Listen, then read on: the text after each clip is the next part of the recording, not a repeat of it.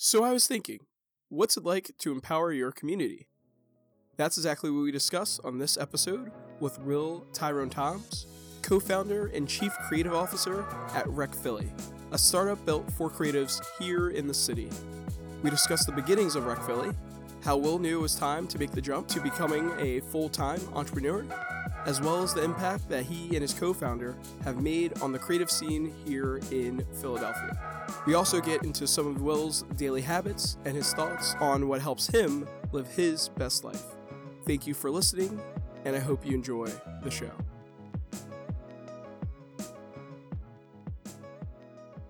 All right, cool. Thank you for joining me on the show. Really appreciate it.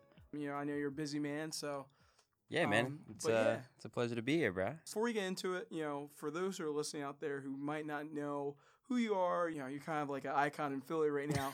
But for people out there who might not have heard of you, might not have heard of Rec Philly, Sure. You want to just introduce yourself? Sure, man. I appreciate that. My name is Will Tyrone Toms. I am a 29-year-old entrepreneur based here in Philadelphia. Kind of see myself positioned right in the intersection of media, culture, and business and economics, right? So I built a company called Rec Philly. Essentially, Rec Philly is this ecosystem that really is all designed and dedicated to one thing, and that's empowering creative people to do more of what they love, right? So here in Philly, we're a talent town. We've got tons of creative talent, but what we aren't, unfortunately, is a industry town, right? Where there's a very clear-cut path for someone with talent to be able to find access to the high-quality resources, to create, to find access to the strategies and the mentorship to actually understand how to build a sustainable and a scalable business around their art. And it's not as easy sometimes to find just like-minded people, right? Where do you find your tribe of people who care just as much about the art as they do about the business, right? So essentially with Rec, we've built what we think of as a gym membership for creatives. So we're sitting right now in the podcast studio that sits in our 10,000 square foot creative space, 14 private studios down here at 9th and Market. And it's just all about, could we design an environment that could set creators up for success? That's really cool. I think the phrase that pops out to me when I think about Rec and I think about the stuff that you're doing here is it takes a village, And so it's really interesting where you guys started to where you guys are now, where it's kind of like, I think of it almost like a collective in terms of where you think of like Future or stuff like that. You got a bunch of people with different talents who were like, hey, we have a vision for this. Yeah. And now it's grown into a village, really, within Philly. So I'd love to hear more about your thoughts on that, maybe. Just more about kind of the impact that you're seeing from when you guys first started to now. It's interesting. Yeah, I think that idea of it takes a village is very true. One of our kind of like trademark slogans is independent doesn't mean alone. Right? Because when you think about the independent grind, a lot of times for creators out of necessity, we have to figure it all out on our own, right? As a musician will be like, yeah, I shot my own video, I wrote the song, I produced the record, I'm my own marketer, my own manager, the whole thing, right? But I think the reality is we do that out of necessity, but then there comes a point in time where to really maximize our potential, we need to sync up with people who are passionate about their own skill sets and are putting in their own 10,000 hours to be really great at, let's say, design, right? Or strategy, right? And figuring out how we can all work together. So for Rec, I think it's easy to see us as that kind of like creative collective. And I think on the agency side, we've become that. But really on the incubator side, we just seek to really be the platform, right? Like we don't necessarily see ourselves as like, Rec is like the cool creative kids. It's just like, nah, Rec is a resource for any creator who wants to tap in and understands the importance of collaboration, the importance of resource sharing, the importance of just creating this network, right, of these interdependent creators who are all self-sufficient, but know that together we can all be better when you think about just like how group economics works. Yeah. You talk about like resource sharing. I think that's so important, especially in today's economy. Yeah. The way everything's shifting towards like the gig economy and how, before it seemed like you want to go to somebody, you go to a whole like shop and you pick and choose whatnot. But now it's like, it's been so democratized in terms of resources. Like you got to go to, one person for design or you might go to someone else for editing. I know for me, I'm kind of in a place right now where I'm thinking about just like with the podcast and life, like who are those people I can go to? And it's cool because you have a place like Rec where you bring all those people together. Yeah, and just to say a little bit more about that, right? Like when I think of resource sharing, I think power in efficiency, right? So for example, I'm a nerd, right? So like when I went to school, I studied communications media because I really just wanted to understand the power of like aesthetic, the power of theory, why certain things look good, why other things didn't. I thought I was going to go into broadcasting, this and that. But then out of just really a personal passion, I wanted to also understand economics, right? So I studied econ and micro and macro and wanted to understand just how the whole money system worked, right? Why some people had tons of money and why most people I knew didn't. So as a nerd in college studying economics at a time when Airbnb is really coming to fruition and Uber's coming to fruition, early on I studied those models and I could kind of decipher that like, yo, Airbnb is becoming one of the fastest growing hospitality companies and they don't own any buildings, right? And Uber is becoming one of the fastest growing transportation companies and they don't own any cars. Single car. And the beauty of it is the efficiency that they can create by connecting someone who needed a ride to someone who's willing to give them a ride at that moment, right? Same thing for Airbnb. So for me, I'm thinking, well, one of the biggest challenges in the entertainment space is it's inefficient. If I'm an artist and my photographer bails on me the night of my show, what do I do to find another photographer, right? Yeah. You go on Twitter and say, hey, anyone know photographers available tonight at this venue, yada, yada, or you go on Facebook. So for us, the idea of being able to create a network of creatives to the point where now any member of Rec can pick up their phone, open our app, and literally type the words photographer into the app and then get, a list of 70 people who are capable, you can connect with them. That's the level of efficiency that I think just wasn't present, right, for a creative here in Philly before. And then to take it a step further, like, again, when you think of the resource sharing base that our company of Rec is built on, it's about how do we help build some of the world's fastest growing entertainment brands, but not need to own those brands to do it. I mean, thinking about this journey and thinking about, people aren't really, I won't say take you guys seriously, but I think at the same time, I think you guys have so much room to grow. Of course. And I think that so many people aren't like, I talk to people, I'm like, yo, you guys know Rec Philly? And they're like, in the circles I run through, some of them are like, no, I've never heard of them. Or like, Sure. Oh, Rec Philly. Yeah, but like, I don't know. Like, so think about just underrated. I think y'all have a really cool journey mapped out. And I think y'all are going far. And I think in terms of, networking people and connecting people in the city, but also just in the country. I think that's, like world domination's the, kind of the sky's the limit, right. Let's take over the world, Pinky and the Brain style. Well, I don't know, man. I think for me, I try not to ever use that word underrated just because, like, again, I spend a lot of my time with like musicians and artists, right? And like people love to cling to that excuse of like, yo, I'm so slept on. Right? Yeah. And usually when an artist tells me that they're slept on, I say, well, you're a bad marketer. Right? Because it's no one owes you their attention. No one owes you just, their awareness. It's about how good are you at understanding your story, telling your story, and getting your story to the people that it'll matter to. So when you mention that we're underrated, like, that's fine. I just think of we're like the best kept secret, but only because we've chosen to be a secret, right? I think for us, both me and my co-founder, Dave Silver, we've always been about the work first and getting the work to those who matter. And it's like, we don't care if anyone who's not in that target market doesn't know about us, right? Until we get to the point where we want everyone to know, right? And I think also sometimes people, they see a business growing and, we're 5 years in, which is beauty to even be able to say, but we know that the mission is going to take much longer than that. So if this was baseball, we're at the bottom of the second right now of a 9-inning game, and for us to be where we are now, have grown out of the warehouse to, this new facility in the fashion district, it's all just the warm up to really prove the model and perfect the model here in Philly. But eventually it's, it's not just Rec Philly, it's going to be Rec DC and Rec Austin and Rec Atlanta. The vision's always been to build this international network of independent creatives. Hey, when you guys get Rec Tampa, I guess that's my second home Nice. outside of Philly, but I'm there. So I guess when you look at this journey though, what is the decision that you made I'm trying not to use the term underrated, but I'm going to use it. So what's a decision that you made that you would say is, real underrated decision that got you to this point? Ooh, man. I mean, there's so many decisions, right? Like our present is literally just the sum of all the decisions that we've made, right? Yeah. Man, let's see.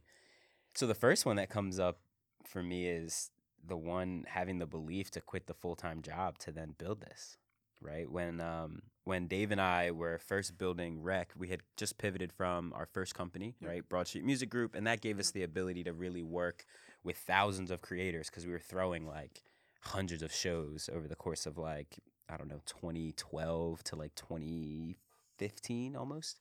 And at that time, I had a full-time job. I had a great job. I was working for an incredible marketing agency called Fame House. I was doing day-to-day digital strategy for Ice Cube and Eminem and Shady Records and all these great brands. So it was like, yo, I'm pretty lit, right, doing this stuff, learning how to do digital strategy.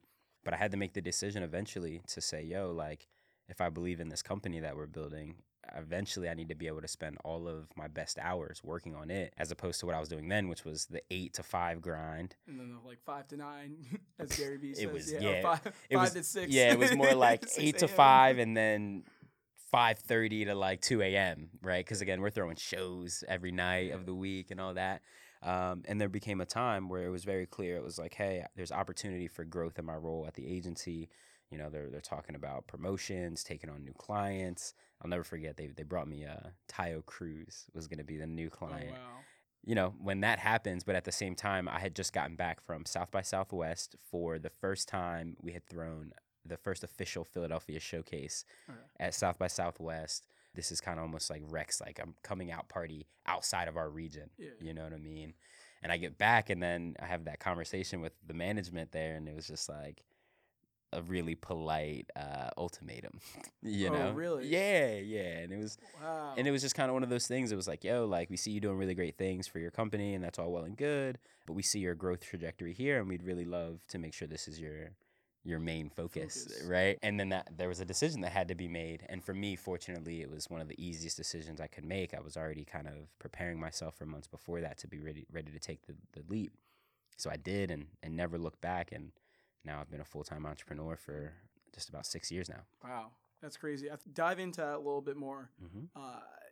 When you had that thought process, why was it so easy to say, I mean, this is all good, like Tayo Cruz, that's pretty cool, but like, nah, like, I'm going the other way. Because I think that's interesting for people out there who are starting their own businesses now, starting their own gigs, trying to take that freelancing full time, maybe, or doing something completely different. I think that's so important. Yeah, I think it was a number of things that made the decision easy for me. The first one, I'll say, is the more ego-driven one, which is I knew since young that I wanted to build something of my own, right? When was always kind of the question, but like in high school, Dave and I were writing business plans, right? Trying to figure out like clothing companies to production companies to, we knew in late high school, it was like, yo, we were going to build something around the arts and entertainment space, just because we knew that we like how we felt when we were close to expression, close to art, and close to culture. So it was just, okay, well, what is that going to be, right? So when I had the opportunity to be inside of a startup at that time, which then got bought out by a bigger company called SFX, which is like a corporation, I got to be front row to watch startup culture transition into corporate culture, see what I liked, what I didn't. And yeah, for me, it was just like, I know I'm ready to bet on myself, right? So I wasn't intimidated by the challenge of having to figure it out. And then secondly, I think the more important driver for me was my day-to-day, I'm working for millionaires, making millionaires more millions, right? If I did my job well, I was helping somebody else take home another, couple mil easily. Right. Yeah. And that just didn't feel as good to me and as rewarding as to see the impact I could have working with a homie, or even not a friend, but like someone who I knew was super passionate about what they were doing, maybe had a job that they didn't like, and they were trying to figure out how they could get paid to be themselves and really build a career around their passion and around their gifts. And for me to be able to insert my talents into that equation and then see them accomplish their goals, that's just such a fulfilling feeling, right? Yeah. To help someone go from 0 to 60K in a year, Yeah. doing what they love. Yeah. It just didn't match up for me. So as I'm having success building first iteration of Rec in the warehouse in North Philly, like to see people coming up 4 flights of stairs, no heat, no AC. You remember the warehouse, I remember. right? People were sweating as they're learning Yeah. from industry professionals because they just want the information. And, that was exciting for me. And I said, all right, if I'm going to build something and I believe in this model and I know how valuable it is to people, there's no time like the present. Wow. When you know, you know. When you right? know, you know. So that's crazy. I think about even just this, like, I don't know if I have plans of like, hey, I'm putting my notice, like I'm out, like I just got a new job, Congratulations. So from that I'm blessed, especially given the time, yeah, man, with everything going on. I'm very fortunate, but at the same time, I know at least right now, I still want to put my all into this. I still want to have these conversations. So I get that when you have that passion, that kind of drive. Yeah, and I'll say this too, man. Like you said, when you know, right? Like I used to be like everyone could build a business, this and that, but I don't really think that that's true, and I don't think entrepreneurship is for everyone. I think entrepreneurship should be reserved for the people who have that burning desire of like, I have that idea that keeps me up at night. I'm in the full-time job and I'm fighting myself at lunch because I've been doing an hour of research on my side thing. And now that I got to go back to doing the 9-to-5 work, I just can't, and it's just not in me. Like, I think it takes that level of excitement because, God knows it's going to be a roller coaster, and only that level of passion and excitement is going to get you through that. So until then, the 9-to-5 should be the first investor, and I don't think there's any shame in that at all. Learn on someone else's dime. Yeah, true. Going into that, was there ever a time, because it seems like you were really sure about that decision, Broad Street Music Group, then RAC, and what's become now, was there ever a time that you maybe, or even Dave, had doubts about all of this? Man, so that's a great question. And honestly, I think I've just been fortunate enough to have such a, I don't even know, maybe irrational belief, in what we're doing. And you know what? Here's what I think is underneath that now as I just say it out loud. So one, I'll say this. I think my upbringing was just perfect for entrepreneurship because I think the way I was raised, I was always forced to solve problems, for better or for worse. Like as a kid, I knew what it was like to, have a class field trip where I knew my parents didn't have the bread to help me get there, but I knew I wanted to go. Right. Yeah. And I would figure out a way to go to school and make some money. Right. Whether it was, selling Pokemon cards or battling kids in Yu-Gi-Oh for keeps to sell them their cards back or marbles, the whole nine. So I say that to say, like, I got to build that entrepreneurial muscle early, and I had an incredible support system, like in my grandmother, who kind of like I couldn't say the word can't growing up. There was no such thing in my household. Right. Okay. So like these are the little things that kind of wired me to be the person I am and have the confidence. And I was also raised in the church, so I was always, just built on faith. But the second thing is, I think I took a different approach to entrepreneurship than the traditional model. And like what I mean by that is sometimes I think entrepreneurs, they have this idea for a product and then they go out trying to build that. And then once they build it, they then try to find people to sell it to. I never did that. For me, I made the decision first of, wait, who do I want to be valuable to, right? I knew that entrepreneurship was about solving problems. So it was like, well, who or what problem do I want to solve, right? And most importantly, whose problem do I want to solve? Yeah. So for me, once I realized like, yo, I want to solve problems for people like me, which is young, fucking intelligent, talented, gifted creatives. Yeah. That's who I wanted to. Go-getters kind of. Yeah. That's who I wanted to be of service to. So for me, it was always like, well, I am it. Therefore, I very much so know intimately what problems we have. And me always being a problem solver, I was like, yo, I think I'm best positioned to solve these problems. So from there, it was never a thing of like, am I solving a real problem? Because I already knew. I had already done the work to build my community. So it was already like, I'm here having these conversations, so I know what we need. And then I was getting the real-time feedback together of being like, hey, I have this idea, but like, let me ask you, is this really what you need? Is it really the education? Is it connection to mentorship? Is it connection to resources? Like, so we built this thing together, really. Yeah. So really just getting that feedback, all, like you said, all in real time and tying that together and kind of building the bridge as you cross it. Yep, and then pivoting when necessary. Yeah, I think there's something to that.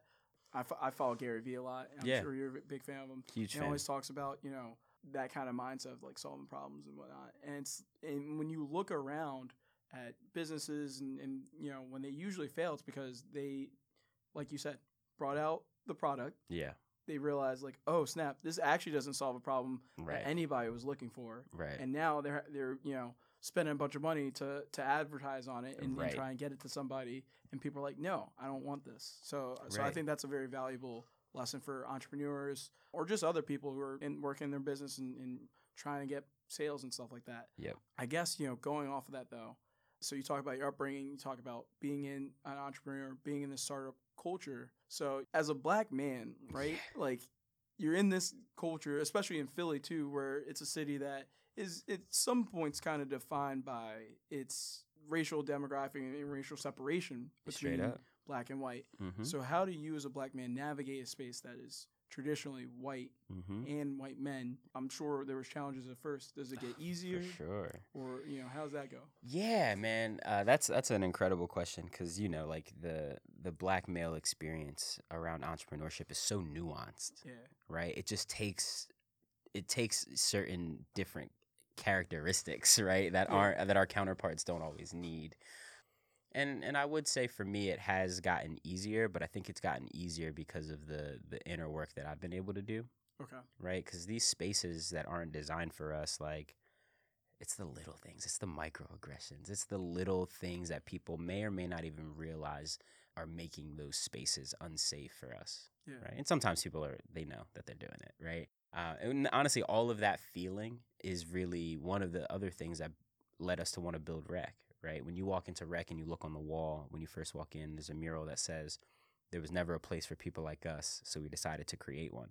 Right? So a little bit of us building this was in response to like that feeling of knowing that we couldn't show up as our full selves, whether that was in the 9-to-5 job that you didn't like, or if that was just in a WeWork, right? Yeah.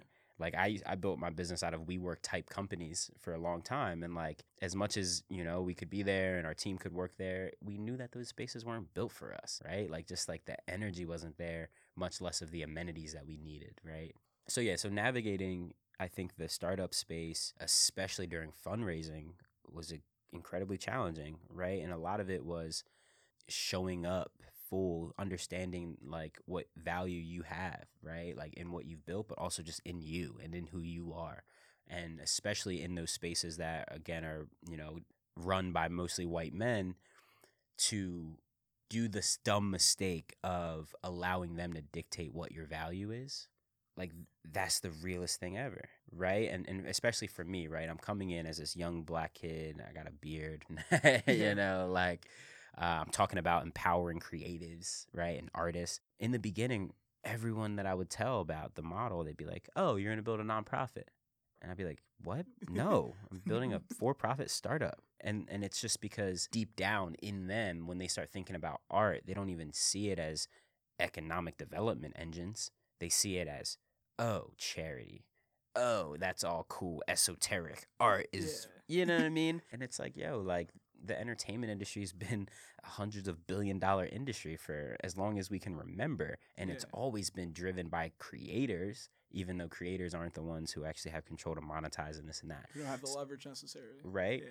So it's like being a pioneer is one of those things that just is a prerequisite for being, I think, a black man in these spaces, because you have to have that thick skin and resilience to dodge the ignorance, right, with the same level of enthusiasm. And you gotta know what you're worth in here, because no one outside is gonna validate it to you until you carry that energy of already being it.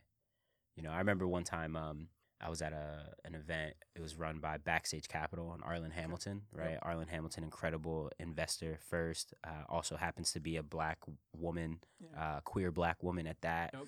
And I asked a question one time to her on a panel she was on, and she gave me an incredible piece of advice. And this is right before I started my fundraising journey. And I was like, I'm doing this and doing that. Here's the model. We were fundraising. What advice do you have? And basically she was like, if you're trying to raise money, before you'll raise money, you have to be money, right? Wow, and basically she was saying that like there's an energy that you got to bring where you are already it. You're like manifesting it almost. Exactly. Yeah. Before anyone's going to hand it to you, they got to know that handing it to you is just multiplying it, because you already are money. The way you walk, the way you talk, the way you just do your work, the way you show up. So then I got to go and do a bunch of the work that would help me show up as money. And then our fundraising journey got easier. And then after that happens, you kind of leverage all of those wins to the next one. I mean, that's great advice. That's pretty cool. I will say, I personally, I don't know, that just hit me, man. Yeah, So, it's real, man. And it's not an easy thing to do, but it's so real. And even I've had to you know what? I'll take it here, man. Here's something I meditated on recently, and it was really powerful for me and my homie who we were talking about it. So the interesting thing for me as a leader now is I'm growing my company, right? 15 full-time employees, like valuation in the millions, like we're doing the thing, right? 18-year-old Will be incredibly proud of 29-year-old Will sitting in front of you right now, right? And one of the things I've realized that I've been dragging my feet on transitioning into is I know that I have a gift to do public speaking, right? And I'm going to go into that space. But I've been so apprehensive about taking up all the space that is mine when it comes to like building my personal brand, being on stage, right? All these different times. And the thing that I meditated on and I realized was I was almost dampening anything that felt like it came from ego in my character, right? So try to like neglect the attention, right? Like push it off and just make sure. And the reason why I was inclined to want to shun away anything that felt like ego is because there was so long in my life where ego was all I had.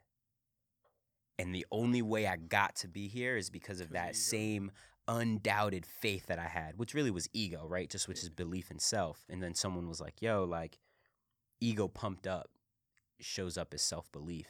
But when ego is in check, you understand your connection to everything around you, which could help me because it was like, yo, me being at one of our events and not getting on stage and talking about what we're doing for the people, like, is not understanding and respecting my place in the space.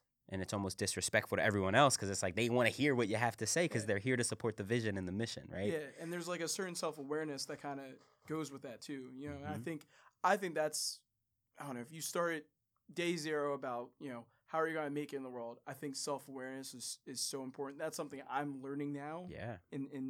Say I'm someone who like up until, I don't know, like 2 or 3 years ago, I'm 26, about to be 27. I'm just like, oh yeah, I was just doing what I thought was the right thing. But now I'm like learning. I'm like, no, like I got to do what's right for me and what I'm best at and whatnot.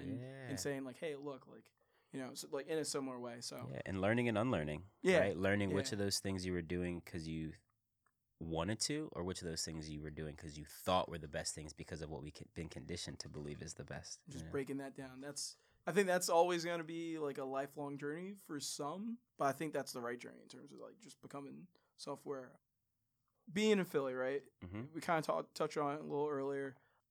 Not underrated or slept on, but some people, especially in the creative space, kind of don't give Philly the respect it deserves all the time. Sure. So, what does it mean for you to have this level of success with Rec in Philadelphia, a city, where, has this image of blue collar work but for people who know it, it's kind of an up and coming tech city. Straight up. So what does that mean to you to also be on that stage with all these people? Sure. And really uplifting Philly? Yeah. So first, I'm grateful. You know what I'm saying? Like, we are the, fifth biggest market in the U.S. We're the largest black city. You know what I'm saying? What I love about Philly, and I truly believe, it's like if you can make it here, you can make it anywhere. Because for me, I don't think it's a thing where, like, people look down on Philly. I think Philly looks down on itself. You know what I'm saying? Like, yeah. I think that's just what it is. It's like everybody loves Philly except people from Philly. Like I've never been to any other city where then I've told someone I was from Philly and they didn't respect it. Like I've always gotten love on the road, right? Just because I'm from Philly. Maybe it's because they just think it's a tough city and then like I'm gonna beat them up or something. But like I've always right. Yeah. It's like, oh, you from Philly? Oh, all right. But no, I've always gotten love there. But I think it's like we have a tough way of showing that we love each other, right? And even think about our sports teams, like that's just the energy here. So I think it means a lot to be able to find the level of success that we have here, because I think it has to be real. Like Philly is not a fake love type city like some other cities. Like Philly, they're gonna tell you if what you got is hot, and if it ain't, they're gonna tell you. Yep. So I'm grateful for that, because I think like it fortifies you and your character, but also whatever you're building in a way where it's like it ain't gonna make it unless it's the real thing. Yeah. And I'm grateful for that. So now it's about, really championing, ourselves, our city, the model in a way that other folks can see their success in it. And from there, I think it'll do what it needs to do. That's dope. I think Philly is a tough city. So full transparency. Even though I rep Philly till the day I die. Like I've moved around a bit, and so it's funny that you say that. Like in terms of anyone who's not from Philly gives Philly a lot of respect. Yeah. Right. But I think when you come back into the city and you're here and people are like, it kind of is like not self-hatred, but just like kind of a woe is me kind of mentality of like, oh, like like we got to prove ourselves every day. And it's just a self-deprecating like the way Philly navigates just adversity and trauma is through humor. Yeah. You know what I'm saying? Yeah. Like the crazy thing, like if you ever watch like Philly Twitter when like something wild is happening in the news, like it don't matter how serious it is, someone's got jokes. Yeah, I think about like John Wick. Yo, like that's the immediate thing that comes on.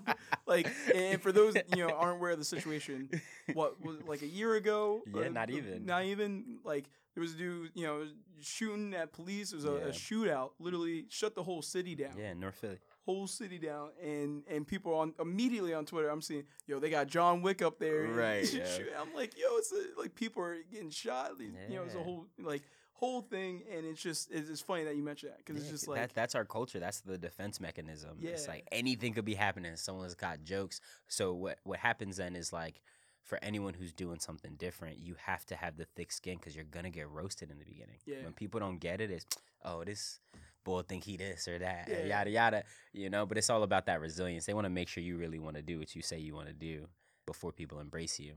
But I will say I've seen it for myself. Like now that I've been around, doing this full time 6 years, and like the impact is very clear. That people know we're not going anywhere.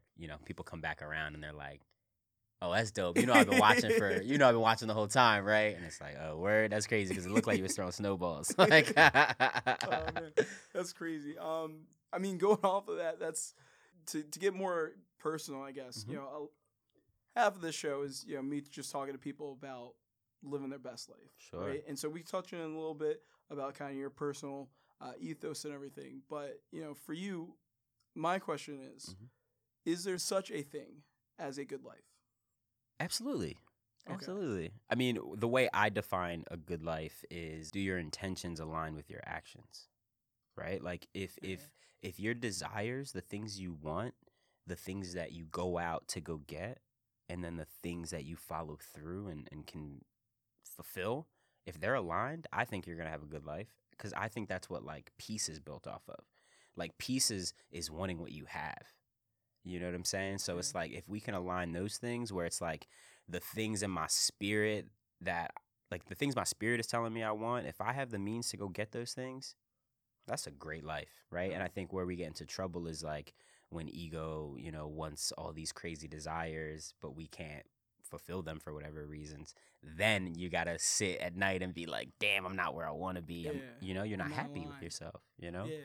That's interesting, because to me, when I think about this question, I think that especially in the Western world, but also even America specifically, we build up this idea of the good life, like the American dream kind of stuff, where it's like, oh, we gotta have like 2.5 kids, picket fence. But again, that's allowing our conditioning to tell us what the good life is, instead of that coming from inside. Yeah. So I think that's interesting. Because I personally believe that we could have whatever we want. Like I truly believe that. Like, and if your idea of a good life is the 9 to 5, you make $100K, you got the white picket fence, your dog, your 2 kids, your spouse that may not be your soulmate but is like pretty solid. Like to some people, if that's a good life, boom, you got it, you're good. But if that's your life, but what you really want is to be a millionaire, to have the freedom of your time and hang out with only the people you want to hang out with, be wildly passionate and all these things. Yeah.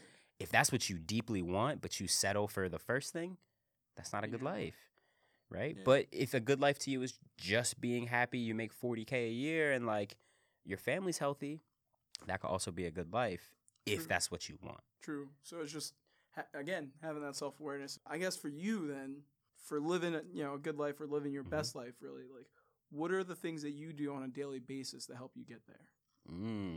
That's a good, John. That's a good question. So I'm a nerd. So I've learned that as much as I'm super creative and love that every day looks different for me, discipline and routine is really what gives me the freedom and the ability to set myself up to stay in a good life, right? So for me, I know that I wake up in the morning. I'm first thing I'm doing is reading my Bible. You know, I'm praying, and then I'm going for the run. You know what I'm saying? Getting my 2 miles in. Gotta get them steps in. Gotta do it, right? I'm getting my push-ups in, the sit-ups in. I'm drinking the 2 glasses of water before I even leave the crib. Like, those are the little things that I do that just like it's me telling myself I know that these are the best things for me mentally, physically, spiritually. So then if I then execute those in the day, I know I'm going to have a great day. You know what I'm saying? Because I've already done the hard work. Now I just get to flow through the day to a certain extent, you know? So that's how I do it. And then for me, in the meditation is where like I get to sit with myself and really ask the questions, right? What do I really want? What really makes me happy? How do I feel about this? How do I feel about that? And then the tough part is listening to what you learn when you tell yourself those things, and then go out and do the things you got to do. Do you journal? I journal. Okay. I journal. So do you find that writing it down helps, or like is it just like sometimes you just ask yourself the questions and you're like, let me ponder about it? Or? I think the really important ones. Okay. It's helpful when you journal them out and really write them, right? Because I think depending on where you are in your mindfulness journey, like sometimes you're going in loops, right, as you're thinking through these things, and then you can easily forget what you were thinking about. So then writing it down makes it real. Okay.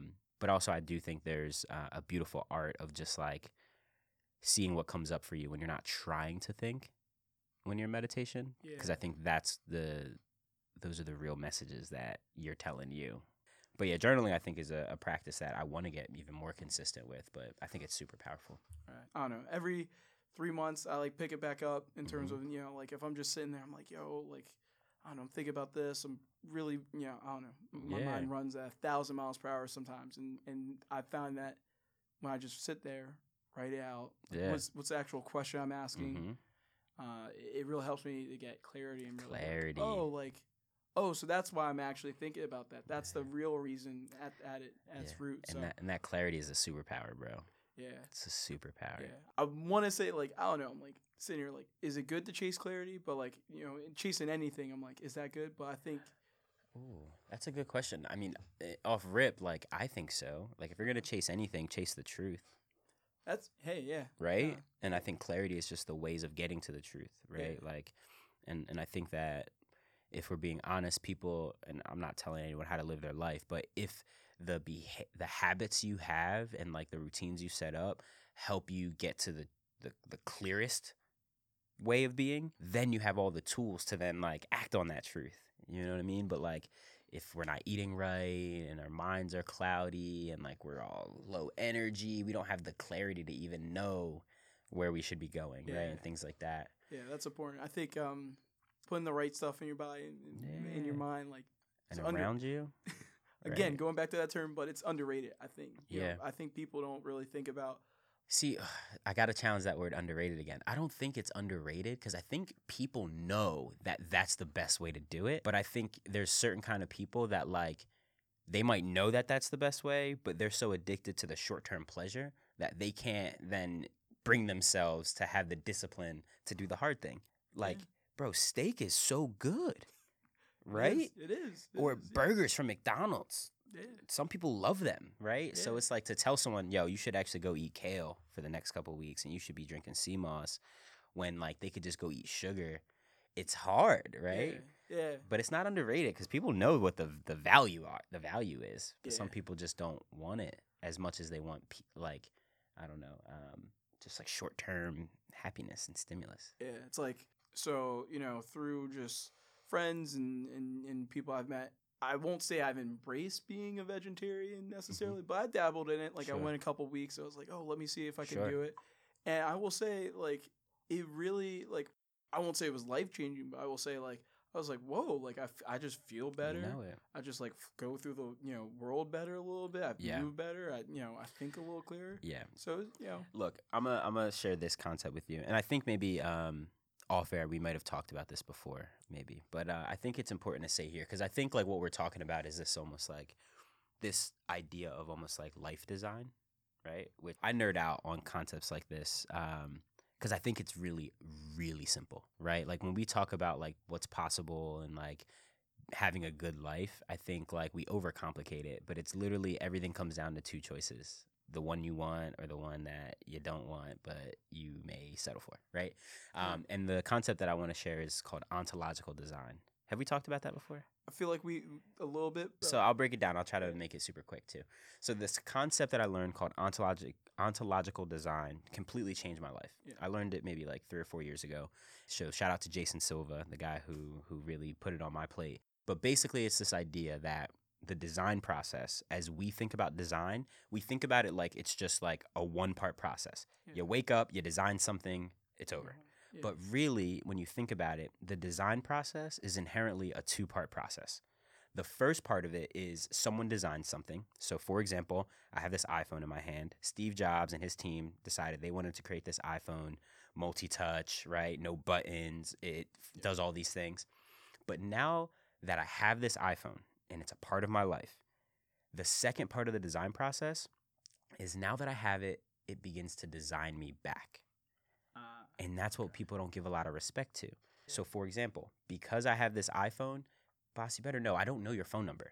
Yeah. And I don't need to. I also don't need to know the directions to get to most places I go because I know this thing has my back and I can just go on the Maps app. All those little things. And we could talk about tons and tons of things that are different about us because we have these devices, right? So I say all that to say when I learned about this two-part design process, I said, okay, well, let me start on the second part. What do I want to be true, right? Who do I want to be, right?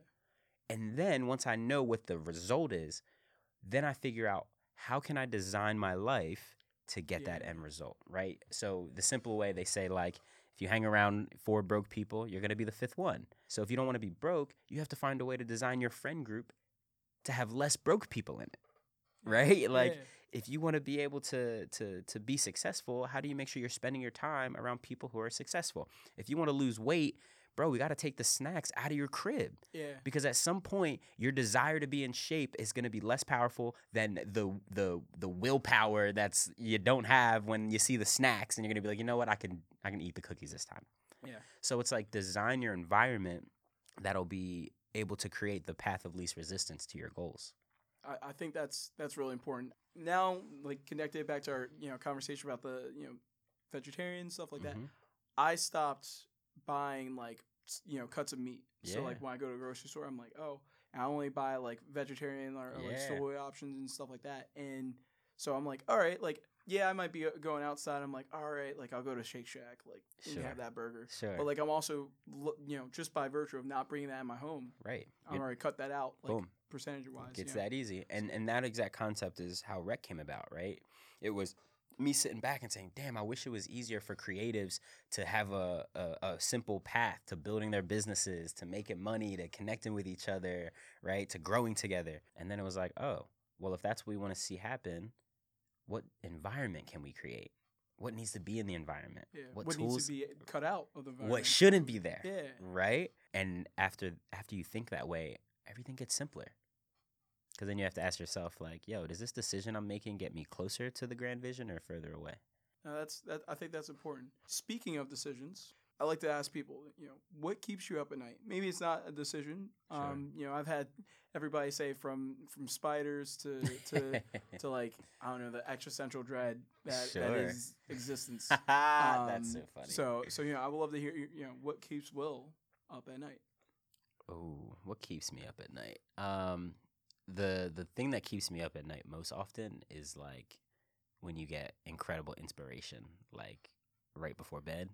Because I'm very much so like I believe in like channeling whatever's coming and like being able to get that out. You know what I'm saying? Being like a vessel for that energy. Yeah, I'm a vessel for the idea. I'm a vessel for, that epiphany, that energy. So when it happens, I love to just chase it. So like if it happens to be 1 a.m. and I get that crazy idea, like you better believe I'm getting up, I'm getting the journal out and we're going to write just because you don't want to miss it, So that keeps me up at night.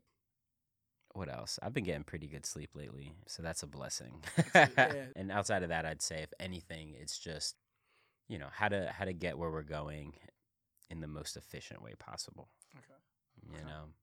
On the flip side of that, then, what would you say is if you had to nail it down to one motivator? I think you touch on a couple actually through this conversation, but what is the one thing you would say is like, this is my motivator? This is like, without this impact. Impact. Yeah, for me, man, my motivator is I am extremely grateful for the blessings I've been given, man. And I know at this point how impactful my work is, has been, and can continue to be.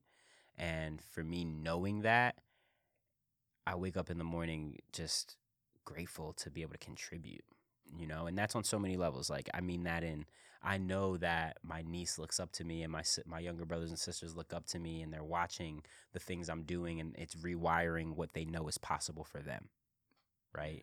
That makes me want to be the best person I could be, right? I know that, like, because our company and the model exists, that we've had over 70 people in our program be able to quit their full-time jobs to then do the thing that's actually more fulfilling for them. I want that number to be 700, right? Like, I know that, like, there's just young people I don't even know who maybe follow me on Instagram and just see how I move, and they say, oh, so that's what a version of success looks like outside of someone being an athlete, being a drug dealer, right? Doing all these other things. It's like, oh, you could get it the right way and have fun doing it, right? And look good doing it. And doing it with your friends, too. And doing it with your friends, Yeah.